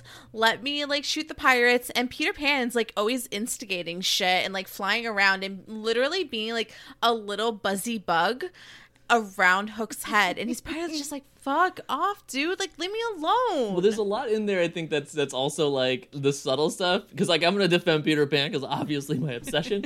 But the subtle stuff that they do here that I think is interesting is that Hook obviously has a problem with Peter. They have the vendetta. And I think, you know, obviously in the original it's as simple as the fact of Peter's a kid and he represents this part of Hook that is gone forever. And Hook's afraid of the tick-tock to Croc, who swallowed a clock, and that's why you hear the ticking, because that's, again, the ticking sound of death. He's approaching death, and that's his biggest fear as an adult. So Peter represents everything that he wish he has. So what they did in this movie, though, is that they kind of established that the pirates kidnapped the kids. Like, they have taken some Lost Boys. They probably get a hold of some kids who cross over to Neverland and don't end up in the Lost Boys immediately. Because Maggie wasn't the only kid in that room. And you see at one point, at the very beginning, like, one of the pirates has a kid and is showing the hook getting sharpened and everything. And there's an idea here that what the pirates are doing is taking these kids and forcing them to grow up. Forcing them to become pirates, become quote unquote adults, because every adult in Neverland is a pirate. So there's a lot of that stuff in there I think really works. Also, just on a side note, I love this movie because I think it does something cool and interesting with the mythos into propelling it into the future and doing the story that still ties back to the themes. That's a much better thing to me than doing what Hollywood loves to do, which is the origin story. It's not even retelling the origin story, because the origin story they chose to do is Captain Hook. And the question was that they were like, some person in a meeting must have been like, okay, but like, why is Captain Hook the bad guy? Because he's an adult. That's why he's bad. Peter's a child. He's an adult. That's as far as it goes, guys. And so, like, the fact that they did an origin story for Hook infuriates me. It was the last one that I nailed in my coffin of the bad guy origins because it just infuriated me so much. Look, they just came out with Cruella. It's like I refuse to watch it because if you're trying to like give me the origin story of a woman who wants to murder puppies, I don't care what's in that movie. Yes. Go away. Go the hell away. I haven't watched it either because I just find it so offensive that even people say it's good, and I'm like, I don't give a crap. Like, how are you going to make me sympathize with a woman who kills puppies for coats? Also, stop making me sympathize with evil people. Maybe if we didn't have that ingrained in our head for so long, we wouldn't be desperately trying to do it in real life. But I don't want to get into that here now. But like this movie does something interesting with why pirates are bad, other than that they're an adult, because they're taking children and forcing them to essentially become like them. I think that is interesting, subtle way that this movie did something that they decided to make a 2.5-hour other movie try and do and fail. It's just... So what is Hook's origin story in that movie that you hate? I only watched bits and pieces of it before I was just like, oh, and there's like another pirate. Who was it? Oh God, Blackbeard or something. That was, yeah. And I was just like, I'm out. I'm not doing this. Yeah. Yeah. No, it's like, yeah, what is the... We know why he is the way he is. We don't need an origin story telling us why he's a crappy person. Yeah. Like, when I said like that was the nail, it was because like once I heard they were doing it, I'm like, I'm done with this. And like I saw a clip when they released a trailer and stuff, and I was like, absolutely not. This is stupid.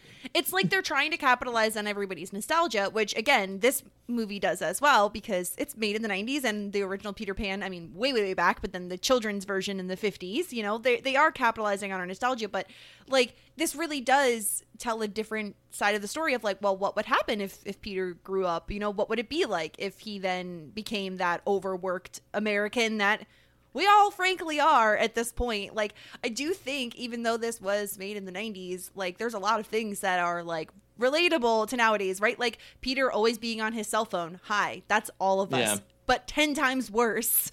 Like he really is all of us, to the point where he doesn't even like isn't spending time with his kids because he's so just ingrained in what he's doing at work that he doesn't have the time, and he doesn't prioritize his time to be there for his kids. Like this is a very relatable story to modern day, even though it is, 30 years old at this point. Yeah. And the idea of like, yeah, we need to disconnect, guys. We need to like stop working ourselves to death and spend time with the people we love, which is certainly a lesson that we all could take to heart. But of course, it's difficult to do. Right. There's so much in here, and like again, the references work really well for me because there's so many that are subtle that only if you really, really know it. Like again, the catching the John stuff, knowing that the stealing of the hook is a thing. Even direct lines like the dark and sinister man have at thee is straight out from his confrontation with Hook in the book. It's another reference line. I love the to die is an awfully big adventure is like Peter's like big line, but like the inversion at the end, which is actually from the play, so it's like not the movie that like effed it around, like it has precedent, is like to live to would be an awfully big adventure. I think is such a wonderful, beautiful like closer to that. Like it's so perfect to have him say that. And so I just think there's so much in here and thought that went into it, more so than like these other movies do. These other movies are so overt with the references sometimes, especially if they do the origin. Like again, the Han Solo one is just like everything you ever knew about Han Solo coincidentally just happened in this one adventure. So there you go, just one adventure and he got it all. And I think like it's just so lazy the way that things are. I hate to be like the old man here on that, but like it's lazy the way that they do this stuff now. And this movie, I think, did such a clever way of like incorporating so many themes and understanding what that story is actually about. And again, the fact that the critics didn't like it is insane. It really is. Yeah. I No, go ahead. I still don't. No, I just like still don't totally understand what the critics' issues were. I mean, their complaints were the universe was too big, there was too many props and too many people. It's like, okay. I think it was like, that. and? Yeah, I think it was that. I think it was like retreading old territory, even though, like Kevin said, like it's a twist on an existing, story, existing mythos. I don't know. I think like the runtime for me is a little bit long, but again, this was the 90s. Like it's also a little bit of a different time. Like nowadays, I do think this is more of a movie for like either teens or adults, simply because like it's because of the length. And I mean, obviously, like having Captain Hook like threaten suicide is something that's like, not necessically something you want to show your kids now. But like, yeah, I just think. I don't know why. We saw it and we exactly turned out okay, though. I just don't know why. But literally, whenever I'm over something, that's exactly what I do. Like, I'm gonna do it. Yeah. I'm like, just kill me. I'm gonna go. Yeah. It's shaped my personality. I'm gonna walk into the ocean, never to be seen again. That's a thing that I say all the time. I know. I mean, I literally say, like, if this doesn't happen, I'm going to go drown myself. Like, so I think that I got some Captain Hook upside. Kevin, what would you say if your adventure with Peter Pan's now over? In 2020, Peter Pan and Wendy is slated to come out on Disney+. In 2020? 2022. Oh, 2022. Yeah, 2022. I heard this is a part that I'm not like super familiar with, so I knew they were doing another Peter Pan thing. This is just an adaptation of the book at this point. It seems to be so. So this is a live action adaptation of the 1953 animated film Peter Pan. It's Disney's Disney thing that they're doing. Got it. So yeah. I mean, this will be a movie or a mini series. A movie, okay. I think. It seems as though that Jude Law is cast to play Captain Hook. That's an interesting I don't hate it. choice. What was he in most recently that he played like a the young hardcore? Pope. What was it? I was saying he said the young Pope when that was a thing. Oh no, he was in something recently and he was a villain, and I was like, really, Jude Law? But he was actually really good. Maybe it was an older movie and I'm just not remembering. I feel like Jude Law can do a villain pretty decently. Especially, I think like Dustin Hoffman, like they make it put him in some makeup, and I think they can definitely pull him off as Captain Hook. I don't. If it's here's my thoughts. If it's closer to like the Beauty and the Beast live action and those stuff, I'm not gonna like it. If it's like Mighty Ducks Game Changers, I'll probably like it. I think that Disney these days, especially when they're doing their live action stuff, tries to go so hard to be woke that they just are too much. As I say sometimes, it's just like too woke, go back to sleep. And I feel like that's what I really want for some of these movies, because it's also just like what half the time feels like a bunch of like older white dudes trying to like figure out how to like social commentary, and I'm like, stop it. Even stuff with Aladdin, which I love, because I mean Aladdin's hugely important to me. I was just like, what are you doing with these parts though? Like, what are you like? What's the point of what you're trying to say? You have this entire song about how she won't be silenced, and literally 2 seconds after that, he silences her through magic. What were you doing? Like, what is the correlate? Like, what was the point of what you just did? Anyway, so like, I would love it, and I'm interested to see these things. Would I like to see new stuff? Sure. I love Otter, looks at like Peter Pan. There's a book that I have I want to dive into called The Child Thief. That's about a more sinister version of Peter Pan, where he steals the children and brings them to Neverland. So there's all these. These are things I'm really interested in. I love that stuff. I love The Lost Boys, because it's like, again, The Lost Boys is a vampire film, but the allusion to the idea, of course, vampires living forever. Originally in The Lost Boys, they were supposed to be children, like children vampires, and they thought that was too weird, so they aged them up into bikers, which I'm all about. But like, that stuff is really fascinating to me. So like, I'm definitely interested in Peter and Wendy. Don't get me wrong, because as a person who loves the mythology, I'm interested in watching a lot of it. I even saw that one with the what was it, 2003 with Jason Jason Isaacs as Captain Hook and stuff. I even saw that, and I was just like, that's fine. But yeah, I think it's hard because I also think they try to make it sometimes too serious, and I think that's the wrong way to go with Peter Pan. Yeah. I'll check it out. I mean, I'm not like super excited about it, but I will have to probably buy it for my coworker's son. So we'll all watch it. We're all Disney people now. We're just gonna watch it because it exists. I'm just looking to see who's even in it. Alexander Maloney is supposed to play Peter. Apparently, he will make his film debut in this movie. I'm into that. He's a teenager. So that's interesting. So it's gonna be teen Peter Pan versus like a kid. Yeah. Of course. Yeah. I mean, yeah. Like obviously, right? I don't mind it. I mean, if he's a teen, it's fine. Yeah, I don't notice any of the names. A lot of unknowns. I mean, yeah, maybe that's the way to go, though, right? Like, we don't necessarily need to see big names. Yeah, that's what Spielberg was saying. Yeah. Oh, my God. Jim Gaffigan is going to play Mr. Smee. That's great casting. That is great casting. I love that. I totally can see that. That's so interesting. That's exciting. If Bob Hoskins sadly had not passed away, I would just be like, Bob Hoskins should continuously play Mr. Smee, full stop. Just like J.K. Simmons can only play J. Jonah Jameson. Yes. That's it. Same deal. Like, J.K. Simmons is the only J. Jonah Jameson. Bob Hoskins the only Smee.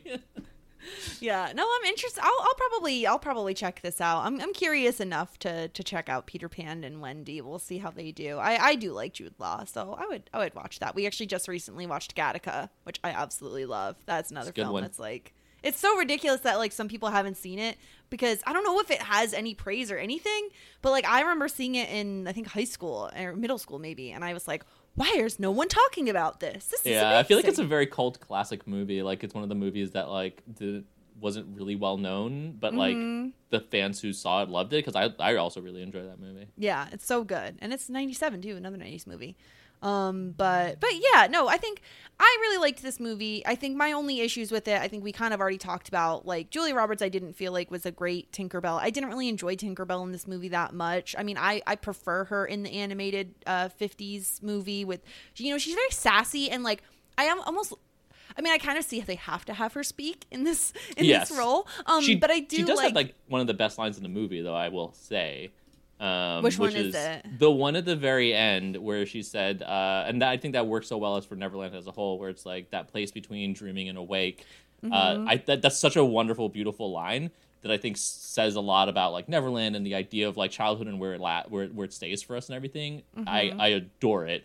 Apparently, also Carrie Fisher wrote that line, which is really interesting. Carrie Fisher was brought on as a script doctor for amazing. Some of it. Yeah, I think that like the reason I enjoy Tinkerbell much more in the 50s version is because she has more like BB-8 R2-D2 energy, where like, you know, she makes like all her attitude comes through in like little like tinks and buzzing and, you know, like lights and everything, versus actually speaking. I think sometimes it's almost worth it to have something like that instead, you know, where you can just infer the attitude based on the noises. But yeah, I think beyond that, and the fact that I feel like they could cut a little bit of time off, like shave a little bit of that time off of the movie. Like it is 2.5 hours is pretty long for something that is supposed to be, I mean, it's PG, so I assume it's intended for families to see together. Yeah, maybe a little bit of cut off the runtime, but I really liked revisiting this movie. I think it made me appreciate Robin Williams even more than I already did. They had to shave him, by the way, for this movie. I don't know if you talked about this. He's a very hairy man. His arms and chest. Yeah. Imagine that growing back in. That would be so itchy. Yeah, that would have been rough. It grew back in the next day. They had to continuously shave him. They had to shave him on set. Yeah. 24-hour shaving. I heard that, just like how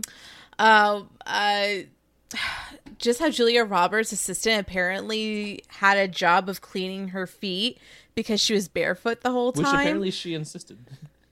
Doesn't Tinkerbell wear like little ballet flats? She does, yes. Yeah. Why would but always had to get her feet cleaned, so I feel bad for the foot cleaner and the shaver. Yeah, they got the raw deal. They're the ones that are writing the bad critic reviews for the movie. The Robin Williams part, like the shaving thing, is just so funny, and like the Spielberg himself has said like now that he, and even then actually he said he was thankful for this movie because him and Robin Williams became super close after this film. So like I think, you know, he can appreciate that fact. And I did remember reading that like apparently after Robin Williams passed away, Steven Spielberg tried watching this and it just was cry too much and he couldn't, which is of course like sad. And on a much lighter note though, I will say this about Tinkerbell in the 1953 version specifically. So it was noticeable to me, as I mentioned, we were doing a Disney rewatch, so we were going through all the different Disney films. How the characters were drawn was very specific, and they were looking a little more like, not lifelike, but closer to like how human proportions are for most of the characters, especially female lead characters or female characters in these movies at the time.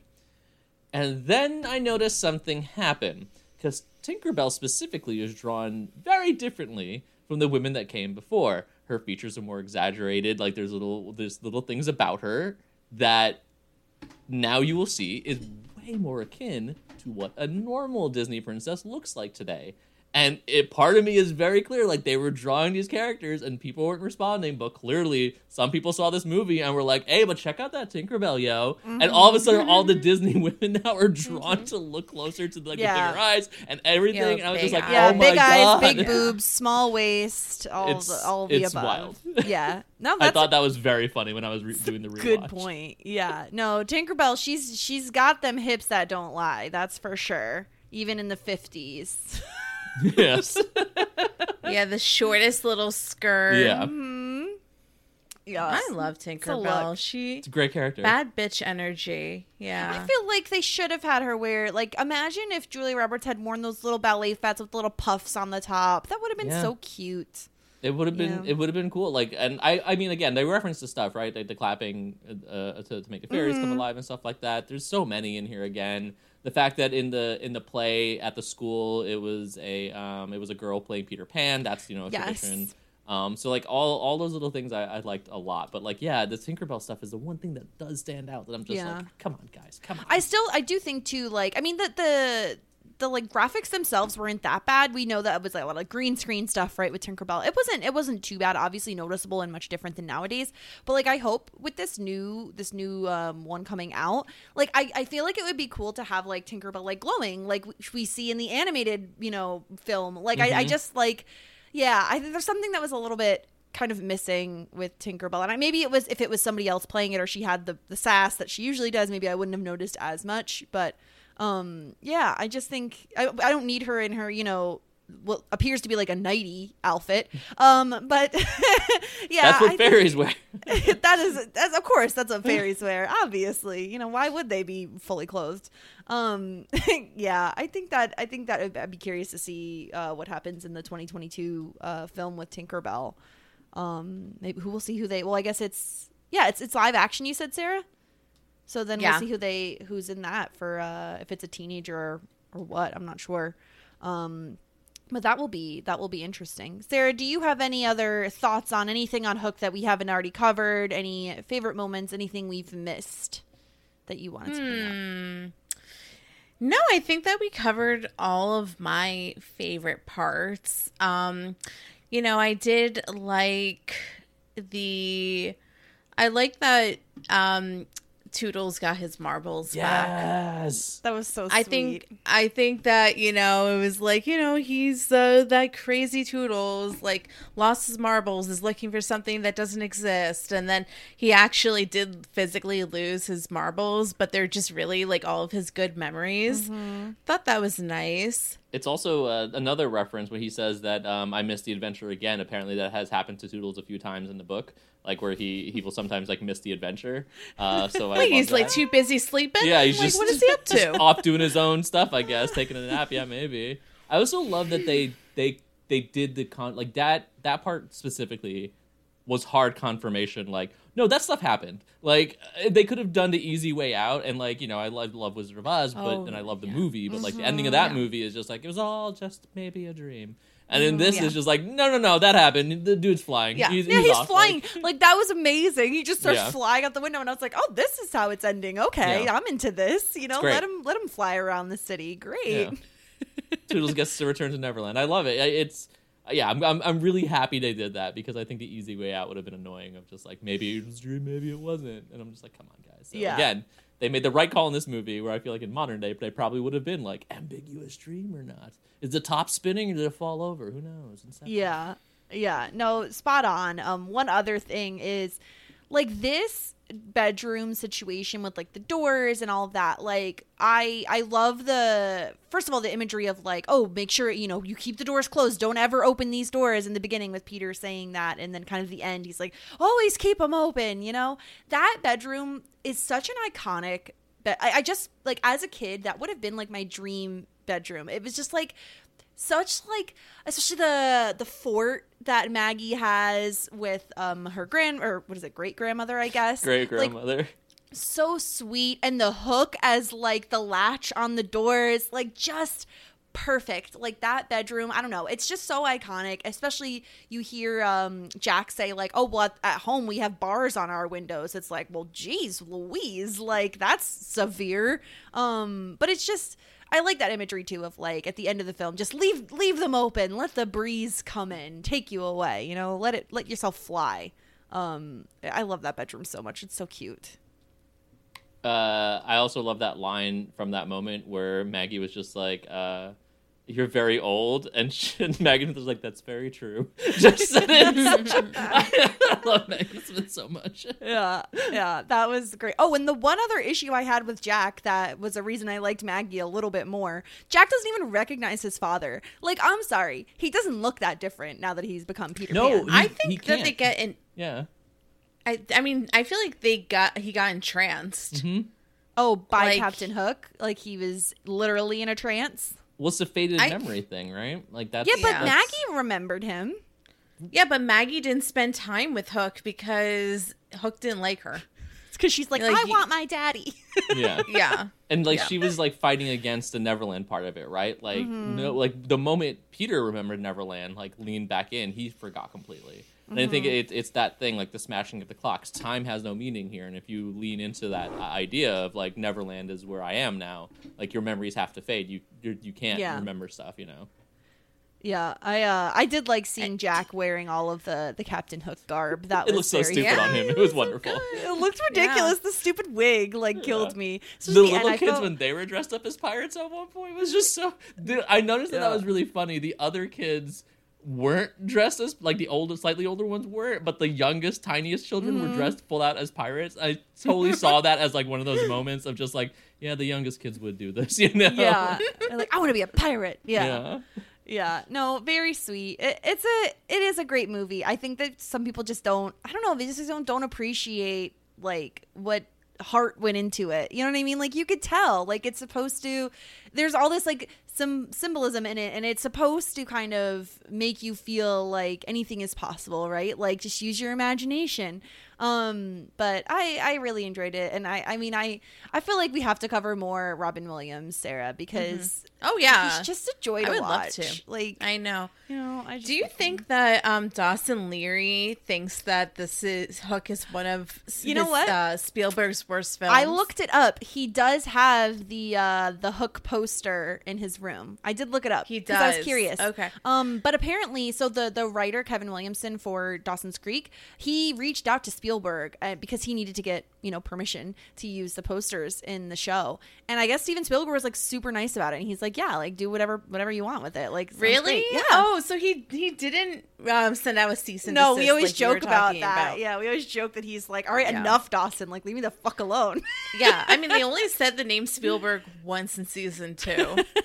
So, yeah, but he does. did you know he that, does have the Kevin? poster That hook. Dawson from Dawson's Creek is like obsessed with Spielberg. I did Like- not know that. He like only talks about Spielberg like in the first season. Like every like 3 lines is like Spielberg this, and his crusty teenage bedroom has Spielberg posters like all around And it. he even What- has, I can't remember which 2 posters he has on the inside of his closet doors, but it's like the 2 that like are known as like not great Spielberg films are like on the inside of the hides. closet doors. He But he still hides. has them.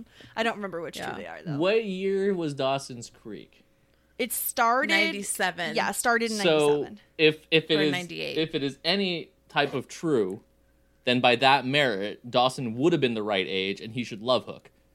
Because again, the proper age, you do love that movie. So if he didn't like Hook, that is Yeah. clearly a screenwriter saying what they want and not what the actual reality of the kids are, which happens all the time. Because screenwriters Yeah. write what they are familiar with and don't actually write to what the kids are into or whatever. I can't Yeah, believe I I just said think, the kids like- are into. Jesus Christ, what is wrong with me? I can't believe I said those words. Dawson doesn't really, he never really mentions Hook. Like he's like a huge like Jaws fan and Jurassic Park fan. Like I feel like he mentions those more often than anything else. But he does have the Hook poster, so we know that like he's at least somewhat. Oh, and E.T. obviously, he's like obsessed with E.T. He has the E.T. doll. Oh yeah, he has collector's items. Sorry, collector. Yeah, it's a very big thing in the show. It's a collector's Yeah. item.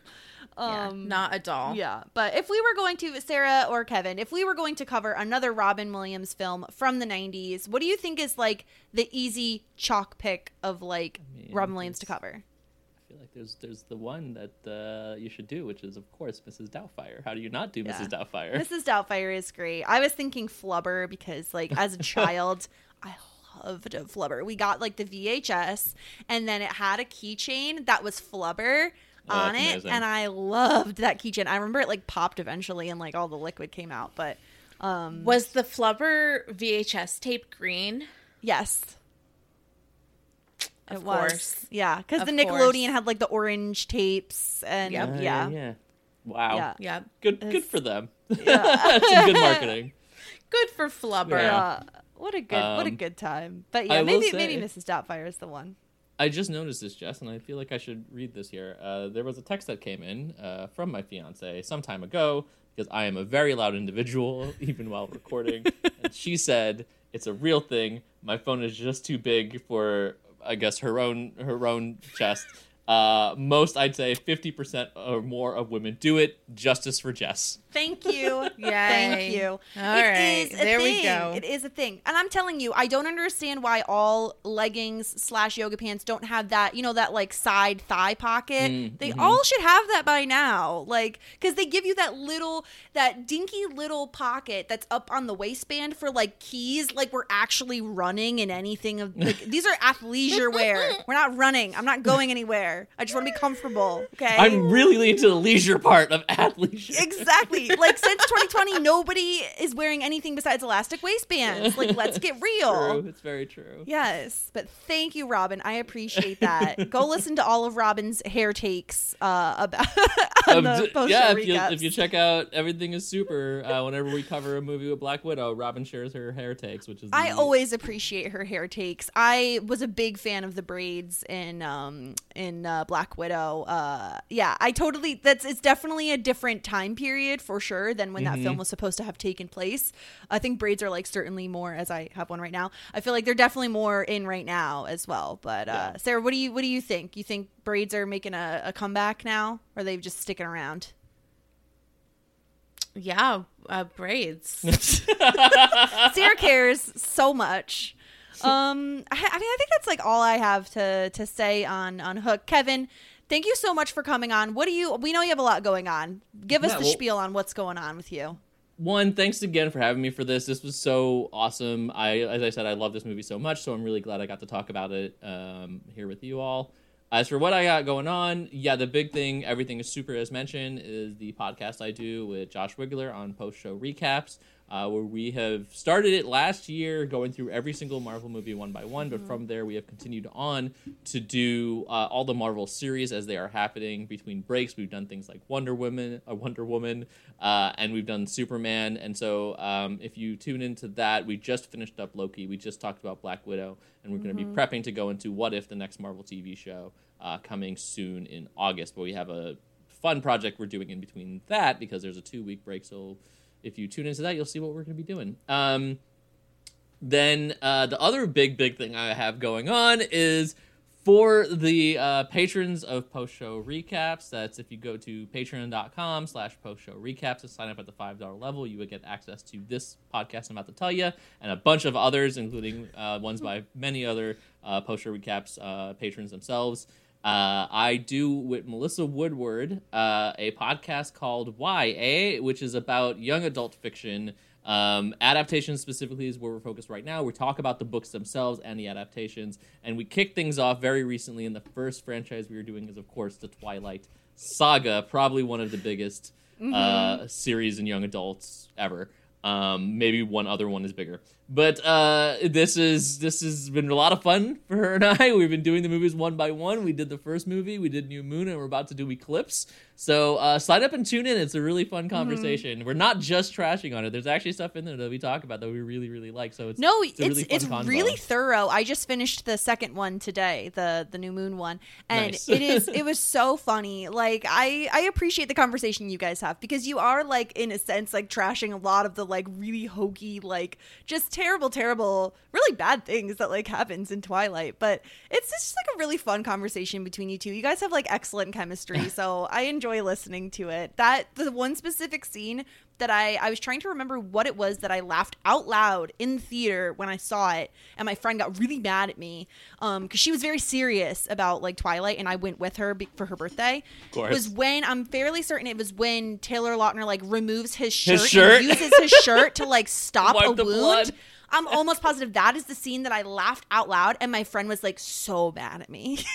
Well, especially because like for me that scene happens and Taylor Lautner takes his shirt off, and like the only thing I'm just like is like, my God, abs. Yeah, like abs, he is abs. ripped. Yeah. Like, it's just wild. yeah. So definitely check that out. It's really fun. I can't wait to see what you guys do next. It's a deep. There's a deep lot. well There's a lot stuff, of young so. adults out there. Yeah, it's gonna be a lot of fun. So give that a peek. And I think you are at Kev Mahadeo on Twitter. Is that That correct? is true. I am at Kev Mahadeo on Twitter. You can check out my website, themahabman.com, which has not been updated in a while. And that'd be awesome though if you can check this stuff out. Great. Give me a follow or whatever. Sarah, what do we have going on? We're coming at the end of July. I can't believe it. It's wild. I know. It really just like spit on by, didn't it? So we have our normal Dawson's Creek and Boy Meets World content. We're in the middle of season 3 of Boy Meets World, or we're coming on to the middle of season 3, and then we're in the middle of season 2 of Dawson's Creek. We have a lot of fun stuff planned for August, so just stay tuned in terms of bonus content. But yeah, tons of exciting stuff happening. You can find us at Shit90spod on Twitter and Instagram. And if you want to send in feedback at shit90spod@gmail.com. Wonderful. And you can always find me over at Community Building, which is on post-show recaps as well, with Josh Wigler covering Community. We are up to Modern Warfare. Big moment. We are nearly into season 2.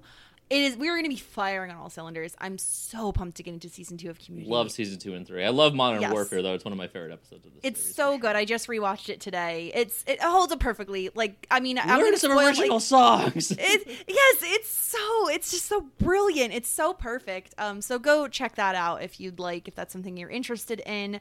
Thank you so much again, Kevin, for coming on. This is such a treat. I feel like we were like dying to get you back since we had you on for Casper, and it just like worked out perfectly to have you on for Hook as well. So I'm sure we'll be in touch. We'll figure out something else to get you on for. Thank you all for listening. We will talk to you all next time. Have a good one. Just ask. Shit 90 shows taught me. Save big on brunch for mom, all in the Kroger app. Get 16-ounce packs of flavorful Angus 90% lean ground sirloin for $4.99 each with a digital coupon. Then buy 2, get 2 free on 12 packs of delicious Coca-Cola, Pepsi, or 7-Up, all with your card. Shop these deals at your local Kroger, less than 5 miles away. Or tap the screen now to download the Kroger app to save big today. Kroger, fresh for everyone. Prices and product availability subject to change. Restrictions apply. See site for details.